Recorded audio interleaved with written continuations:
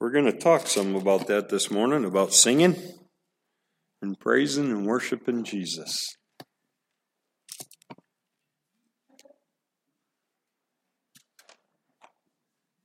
I love it. We can watch him for the next 20 minutes or so. No, he is not bothering me at all. I love to see the kids. Is Reed with you this morning? No. He's not sick, is he? Okay, good. All right. I saw Charlotte, but I didn't see Reed, so.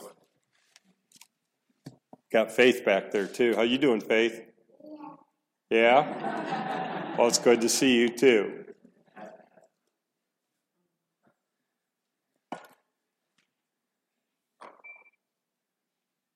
Thank you, Dan. You know what time it is? Smile check time, that's right.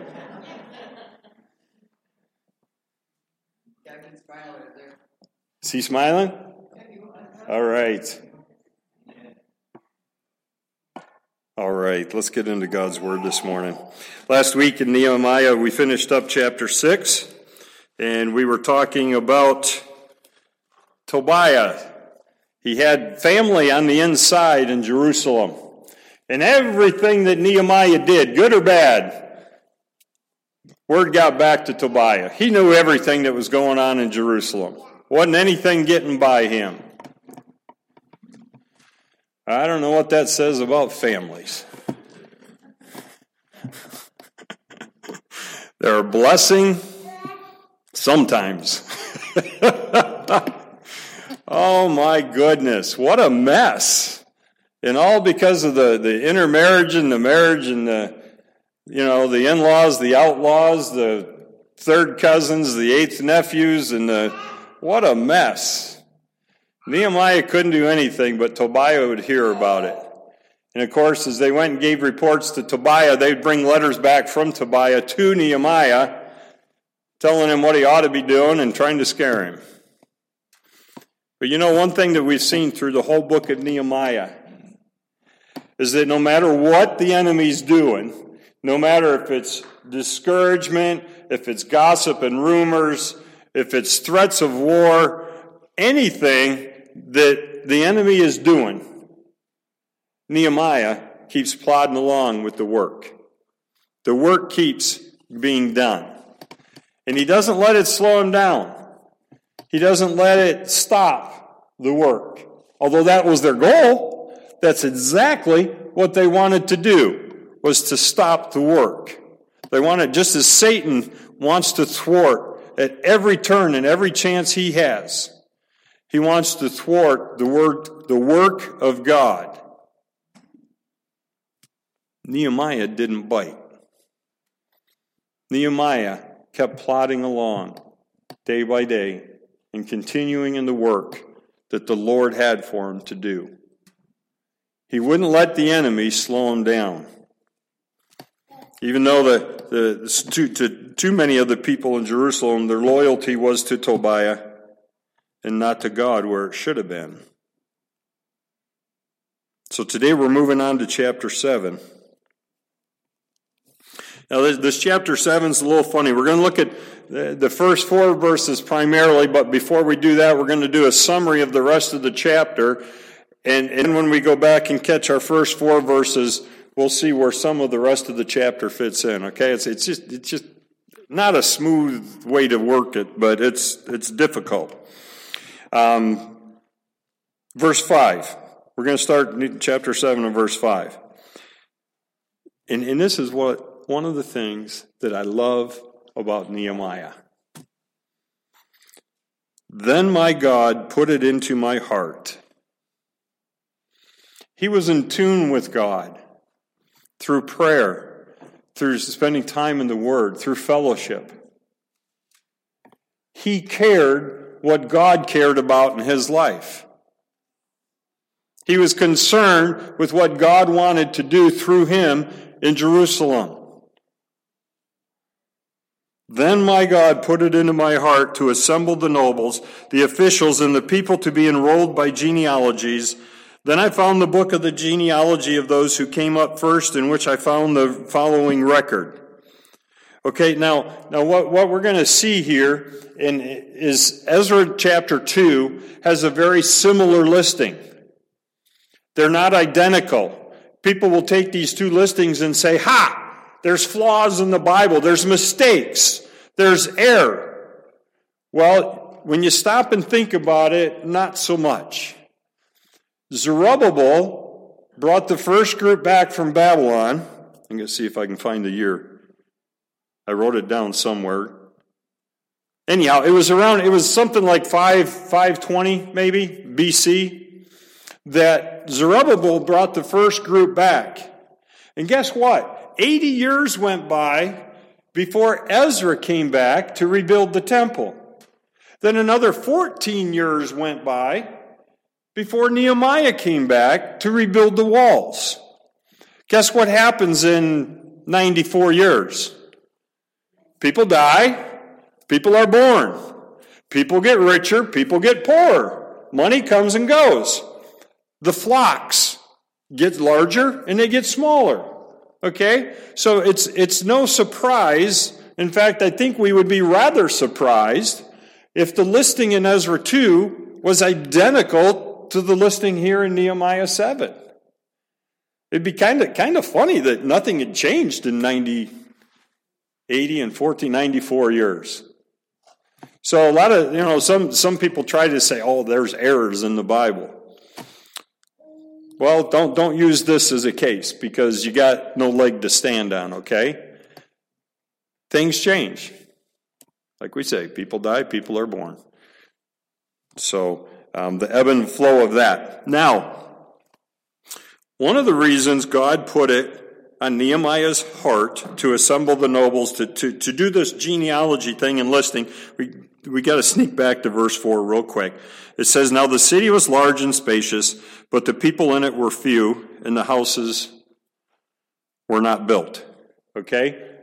Talked about the walls being done. Now they got the gates hung. There's still work to do. Every time we think we might have something done, God has more for us to do. So we can't sit back on our laurels and we're done. Nope.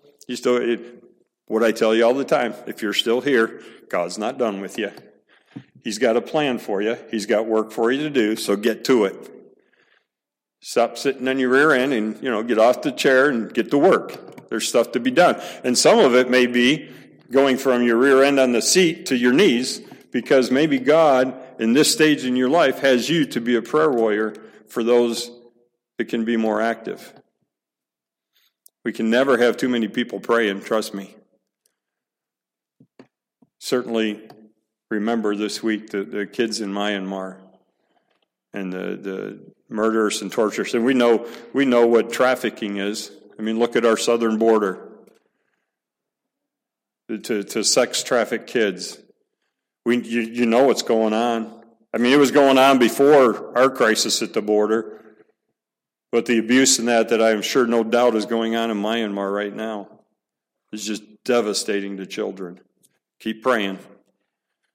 And if God is only asking you to pray, then you better be the best prayer warrior there is.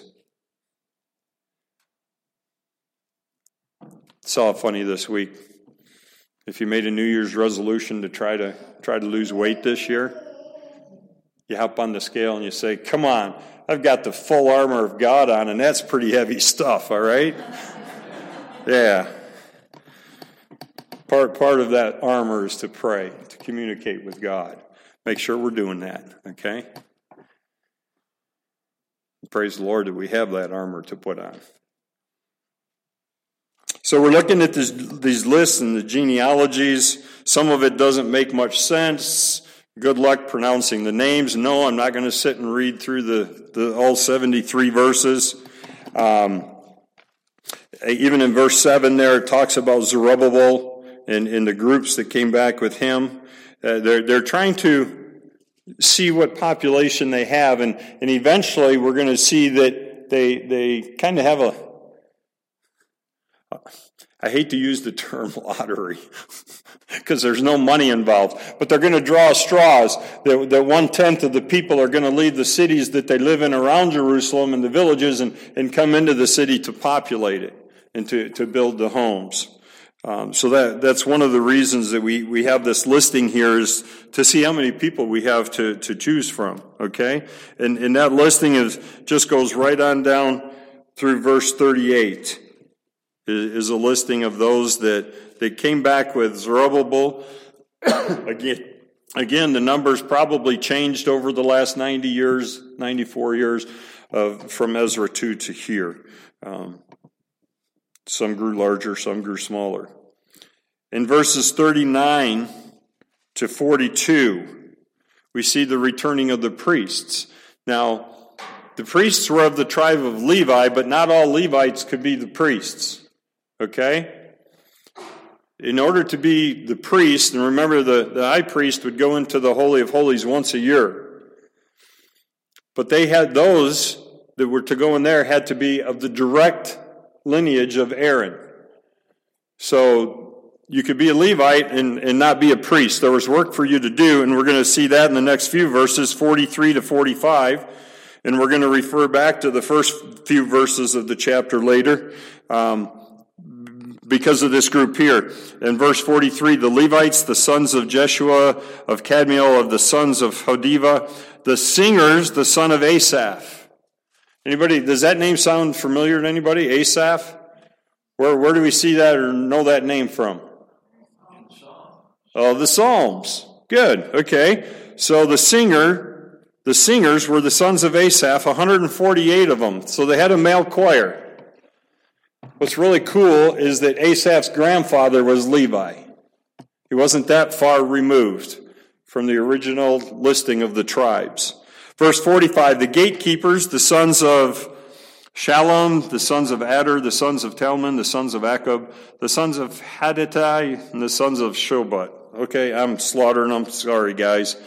No disrespect intended. There was 130 of them, 8 of them, the gatekeepers. Again, we're going to come back to the gatekeepers in a few minutes. Verses 46 to 56, well, we can include that down to 60, although there's a couple categories there. We have the Nethinim. That was not the giants. Okay, that was not the Philistines, the big guys. This was the Nethinim. These were the slaves that served in the temple. They were non-Jews. But does anybody remember the Gibeonites? We studied Joshua a couple of years ago when I first got here. Anybody remember those treacherous, deceitful Gibeonites? Remember what they did? Yeah, these guys just live over the hill about 3 miles away, and they come in with these old wineskins and, all raggy, torn up clothes, acting like they came from, hundreds and thousands of miles away. They've been on this long trek. And they tricked them. They got them into a peace treaty. They said, we've heard about your great God. We want to... If they were from so far away, I think that, the Joshua and the guys just really missed the boat here. First of all, they didn't go to God and ask God if they should do it. That was their biggest mistake.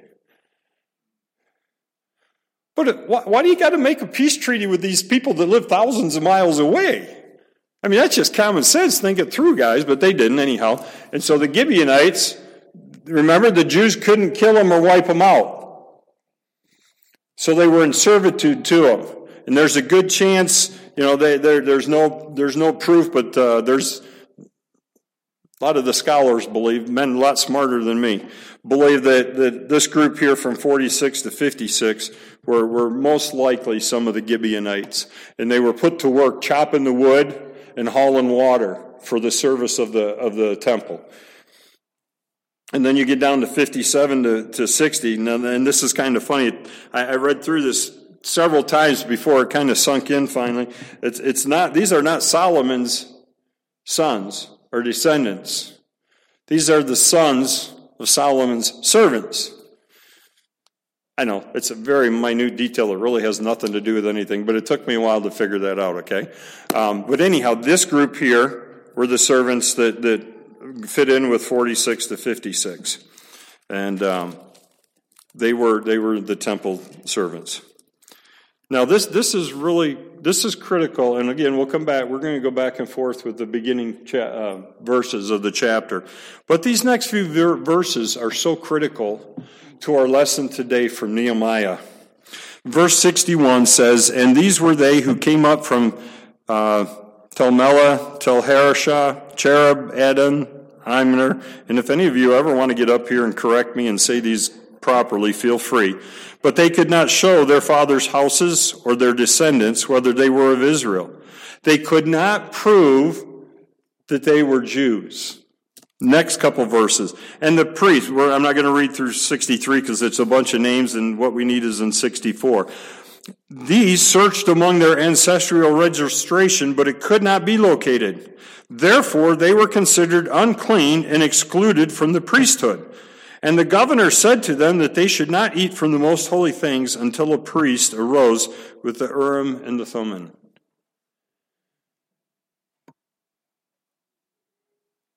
They had to be pure.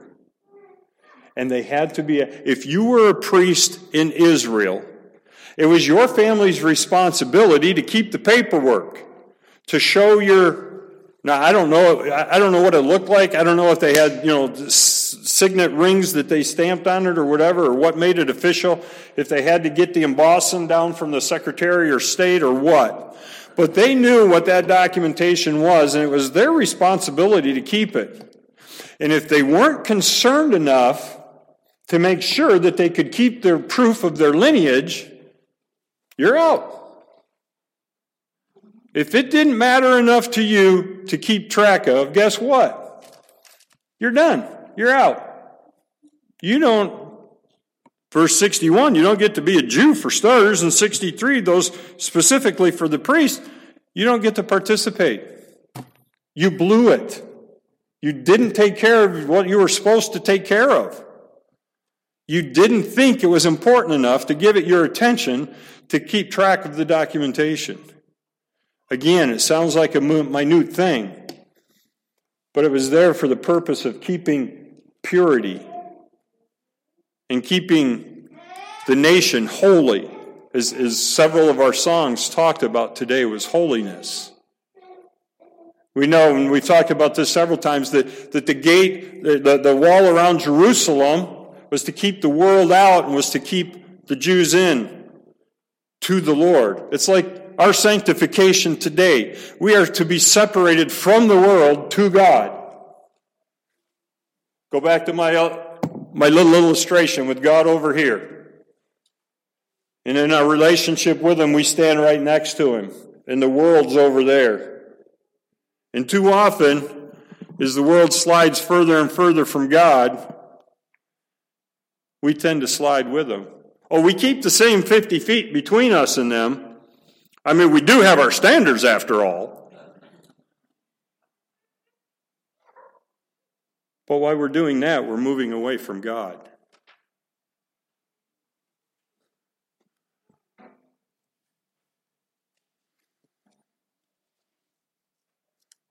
I was going to go down and use one of my lines from right at the end because it fits in there, but I'm not finding it. Hate when the stuff just doesn't click fast. But we need to keep our relationship with God holy and pure. And we need to stay here next to God. No matter how far the world keeps sliding off the precipice, no matter how far the world and its sin moves from God, we need to maintain the standard in our relationship with Jesus Christ and stand right next to Him and not slide away. And so we have the purity and the call for holiness. And there's a call here. And they couldn't meet the bill.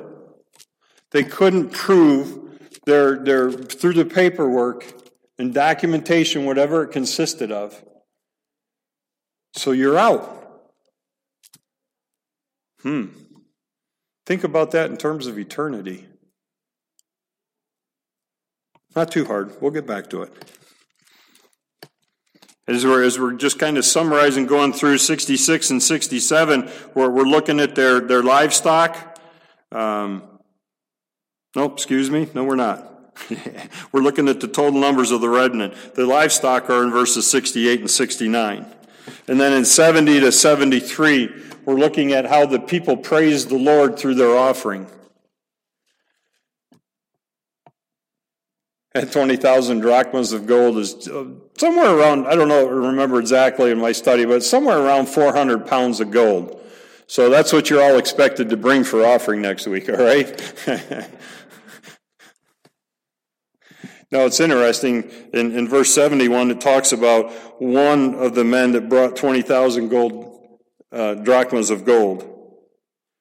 And then in verse 72, it talks about how the rest of the assembly brought 20,000. So that one dude, he really invested in some good mutual funds or something, if that one man had 20,000 drachmas to give.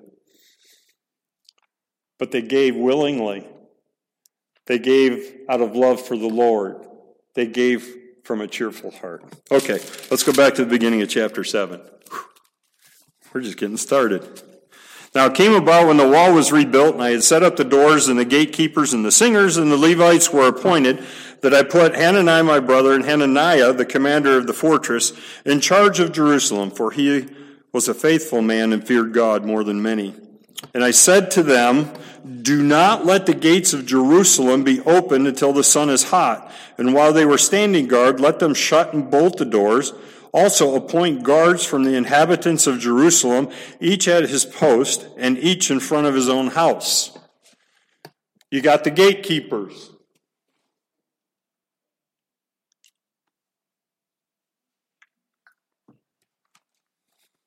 They had a responsibility. It wasn't just a title. Nehemiah gave them the rules. We're going to close the gates at night to keep out the riffraff. This isn't a free-for-all. And guess what? During the daytime, we're going to post gatekeepers, and to come in, you're going to have to show your passport. You're going to have to show that you have a right to be here. You have to show proof. Why do you think we built the walls? Not just so anybody can come in. We built the walls to keep the sin out, to keep the riffraff, to keep those that do not serve and worship our God in heaven. And I'm jumping ahead to the gatekeepers. I'm sorry, I'm supposed to come back to them. I'm supposed to talk about the singers and the Levites first. Let's talk about the singers for a minute. He appointed the singers. And if you have a spirit of praise, you have the spirit of power in your church. We must be a rejoicing assembly where God is free to work.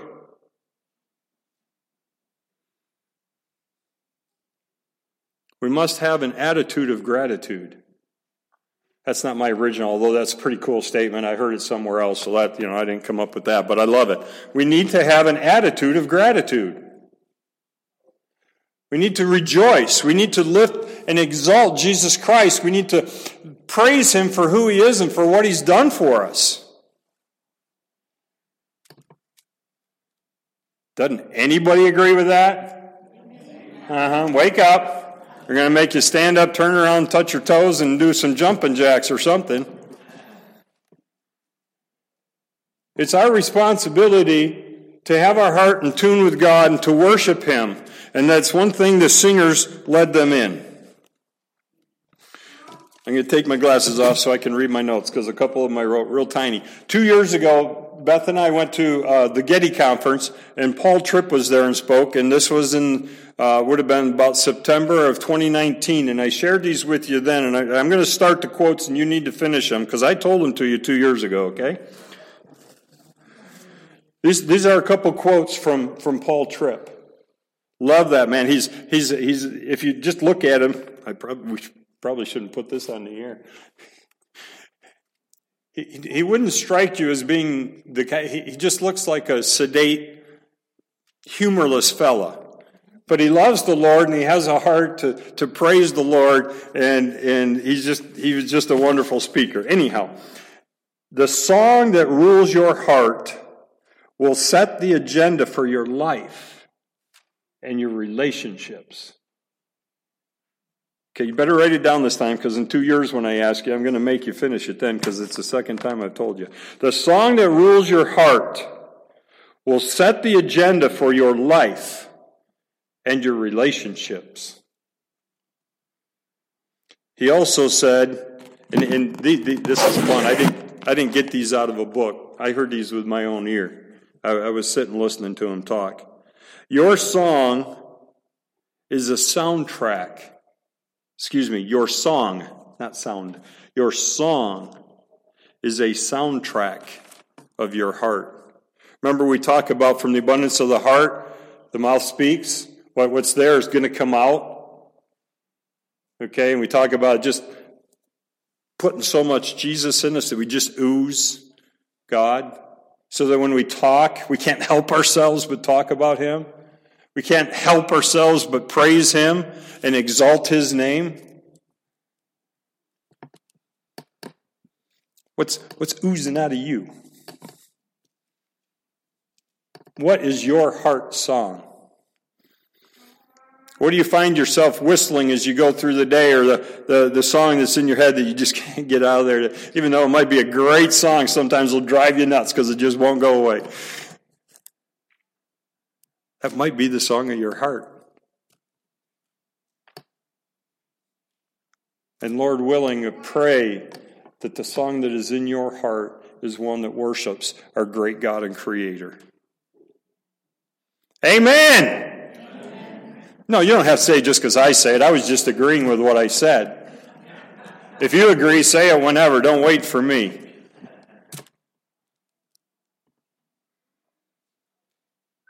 The song that rules your heart will set the agenda for your life and your relationships. We need to be, write these verses down. Write these verses down. Ephesians 5:19 and 20. Ephesians 5, verses 19 through 20. Colossians 3:16. And Hebrews 2:12.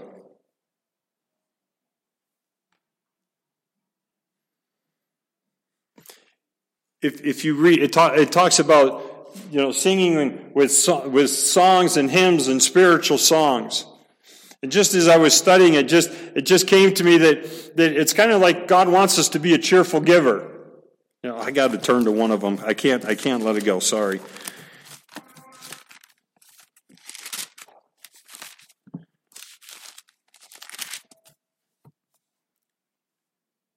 Because it says, Ephesians, speaking to one another in psalms, hymns, spiritual songs, singing and making melodies with your heart to the Lord.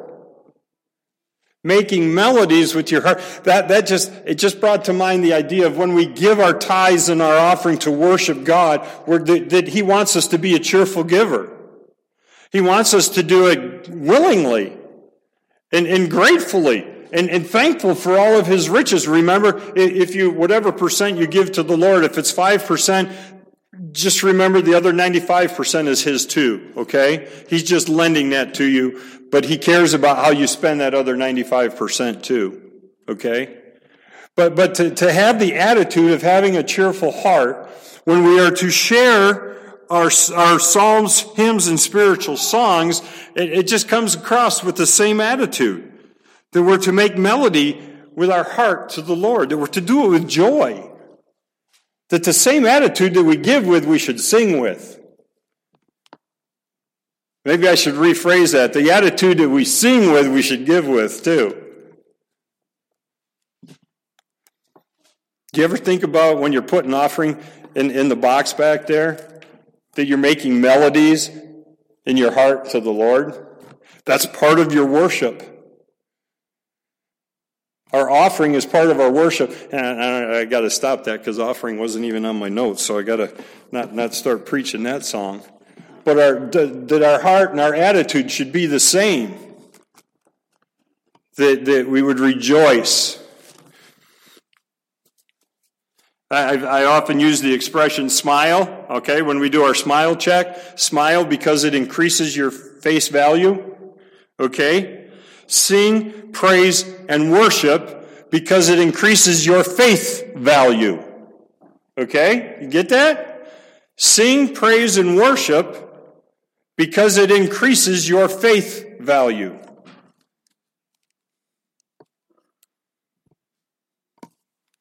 Praise is becoming a saint. Praise is becoming to a saint. Does that make it a little more clear? If we're a saint, that's what ought to be coming out of us. That's what we should be oozing. Is cheerfulness, a happy heart, a desire to want to serve Him, to praise Him, to exalt Him through the singing. And man, I can't wait till I get to heaven. I can't wait. The couple times we've gone to the Getty Conference, the first year there was about 5,000 there. The next year there was about 9,000. Then it was 13,000. Oh, baby, was that a choir. Oh, and the best part was they said about 75 to 80% of those there were church music leaders and choir directors. So I just kind of jumped on the train with them and sang. They were the ones that, knew what they were singing or how to sing it. But, oh man. To praise Him in a choir like that. Man. You want to talk about mountaintop experiences? Those are 3 of them in my life. Is singing with that group. To praise Him and make melody. And as a saint, to grow my faith through singing to Him. Okay, one of the responsibilities, Warren Wiersbe, of course, he's really good at alliteration. He and Dr. Jeremiah are just ridiculous with their alliteration. I don't know how they do it. Maybe they have a thesaurus or smart people or something. Maybe they're smart. One of the Warren Wiersbe has 3 E's that the leader is supposed to do. I'm only going to give you this one. Your pastor and your under shepherds, your elders. So this falls on you too, Dick. We are to encourage worship. Citizenship and leadership together can make a state, but it takes worship to make the state into a godly nation. John Stuart Mill wrote, "The worth of a state in the long run is the worth of the individuals composing it."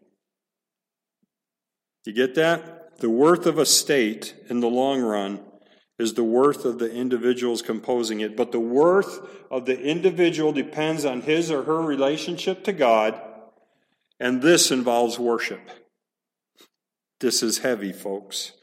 If individual godliness declines, the morality of the nation declines. Do you wonder why we're at where we are today as a nation? Is there any doubt? Is there any question why we're at where we're at?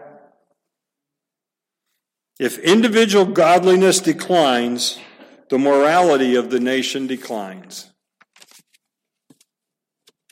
Because our nation is the sum of the people.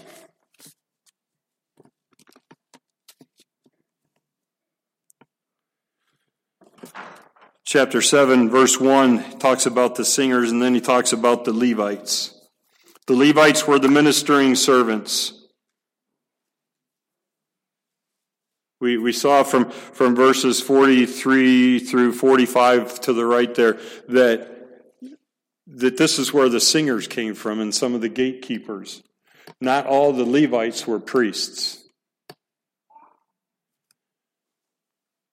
This is where we all come in as believers. If you want to have a parallel or an equivalent to, Nehemiah's day to our day, God has a plan for your life, each and every one of us, and we need to fulfill it. We talk about the parts of the body. We're all a part of the body. And the body needs every part to fulfill its obligation. We have different gifts, different abilities. Some can teach. Some can pray. Some work with kids better. Some work great with flowers. Some are good at putting luncheons together. Some are good at calling on people and remembering and making them feel special. We each have gifts, and it's our responsibility to use them in the body. And that's what this group of Levites was here, is basically they were ministering servants to carry out the work of the ministry. All right, now back to the gatekeepers. That's the introduction, basically, folks. Now we get into the meat of the message. We talked about the wall is for separation. In our lives, we are to be sanctified from the world to God. We're to be set aside away from the world, and we're set aside to God in our relationship. And that was the purpose of the wall that was rebuilt around Jerusalem. I'll do it. Maybe I'm going to read a little bit more from my notes than I normally do, so maybe I can stick on target. The gates. You had to have your passport to enter. You had to prove that you were a Jew to come in. Do you think that after all the work they went to and all the garbage they put up from Sanballat, Tobiah, and Geshem, from those around, that the Jews were going to let non-Jews live in the city? Wasn't going to happen. That's why he had to get the gates up. If you weren't a Jew, you weren't going to live in Jerusalem. They were to be a holy people, a holy nation. No Jews living here. Turn back to Nehemiah chapter 2, verse 20 briefly. Nehemiah is answering Sanballat and Tobiah, and he says, "So I answered them and said to them, the God of heaven will give us success. Therefore, we his servants will arise and build. But you have no portion, right, or memorial in Jerusalem." Sorry, dudes, you're not building your condo in this city because you got no right to be here. You don't have any passport. You don't have any paperwork to prove that you're a Jew. We know who you are. You have no right, no part to be here in Jerusalem.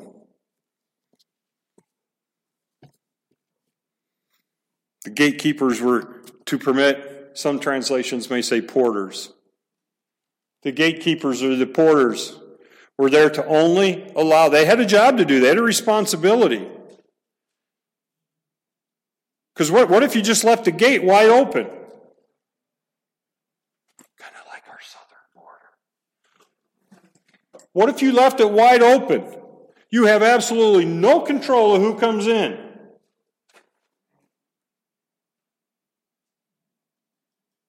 You get enemies that come in. People that wish you harm. Not good. Their job was to permit only those that come in. Only those to come in that had a right to be there. Because even then, the deceiver can sometimes slip through. As elders, we have a responsibility to guard the sheep. And as the shepherd would bring the sheep into the fold, sometimes if there was somebody that was going to come over the wall, it meant they had bad intentions. They were coming through as a thief to break in and steal.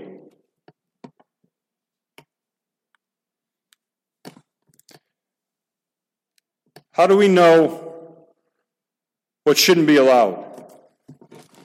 Because you compare it right here. This is truth. This is the only truth that we compare anything to. If it's not here, it ain't going to fly. Not while Dick and I are in charge.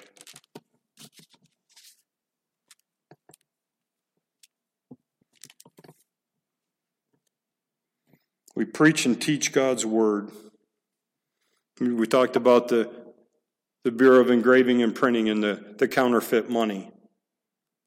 People that work there never, ever are shown counterfeit money. They're only shown the truth and the right, so that the second they see something that isn't right, they can tell that it's a fake, that it's a forgery.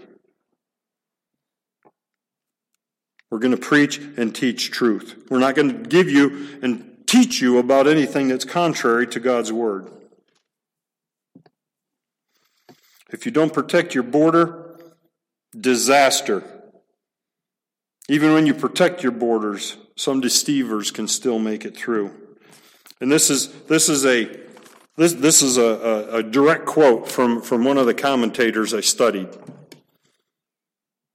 regularly. I appreciate his words. It's Henry Ironside. The world, get this, folks. Get the irony in this, okay? The world itself is not so foolish as to leave its port of entries unguarded. This was written back in the 30s and 40s, okay? The world itself is not so foolish as to leave its ports of entry unguarded.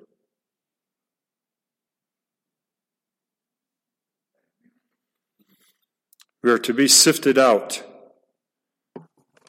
None of us are perfect. We're all sinners. The difference between David and Saul sinned, stayed in it. David sinned, he repented. He turned his face to God and said, God, forgive me, because he knew he had sinned. And that's the difference in this body too, in any church. If when you sin, do you go to God and say, God, forgive me? Or do you continue on in your arrogance and your pride and your sin and say, yeah, I'm good? It's going to be the difference of who can get through the gate and who won't. I've always thought that the main purpose, and I've preached this many times, even right here. Many times I've preached that the purpose of church discipline in Matthew 18 is the restoration of that individual to fellowship. I am wrong. The primary purpose of church discipline is purity in the church. The second is to restore that individual to fellowship. I learned that this week. See, even old dogs got to learn new tricks.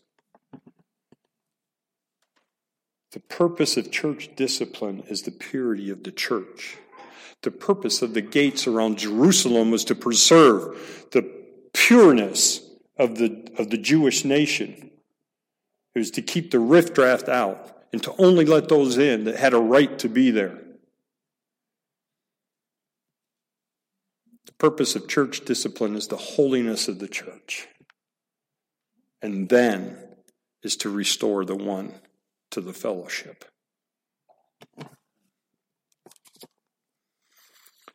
So, you got your paperwork? You got your passport? When you die, and we're all going to unless the Lord returns, you stand at the gates of heaven, you say, why should I be allowed in there? Next couple weeks, we're focusing on Easter and what Jesus Christ did for us and did for you. That is the only reason we have any right to heaven. Our great God and Savior, thank you for your word. Thank you for Nehemiah. Wow. Man, good stuff. Thank you for just the lessons to learn. Father, may our hearts sing with gratitude to you. And may we make sure that we have the forgiveness of Jesus Christ and the right relationship. And know that the only reason we can go to heaven and spend eternity with you is because of what you have done for us. Thank you for your truth. Thank you for your word. In Jesus' name I pray. Amen. Remember Dorothy tomorrow.